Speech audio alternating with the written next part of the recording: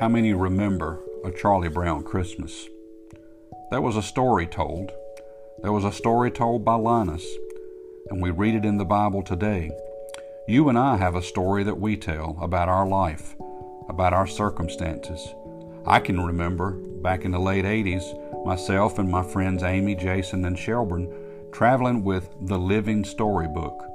It was a play about many stories told in our kindergarten and maybe first and second grade years.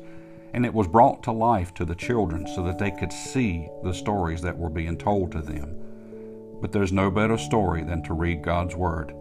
I remember Linus, and he said these words, "And lo, the angel of the Lord came upon them, and the glory of the Lord shone round about them, and they were sore afraid.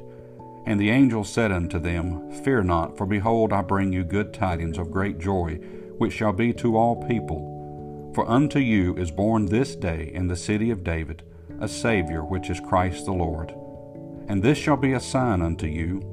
Ye shall find the babe wrapped in swaddling clothes, lying in a manger.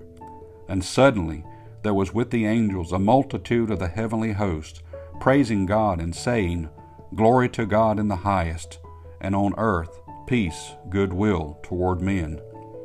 And I remember him looking around as the stage became quiet, and he says, that's what Christmas is all about.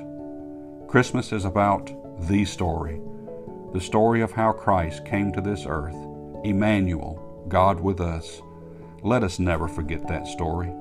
Let us not be afraid to tell it from generation to generation, person to person, and let's make it a year-round story, not just once a year.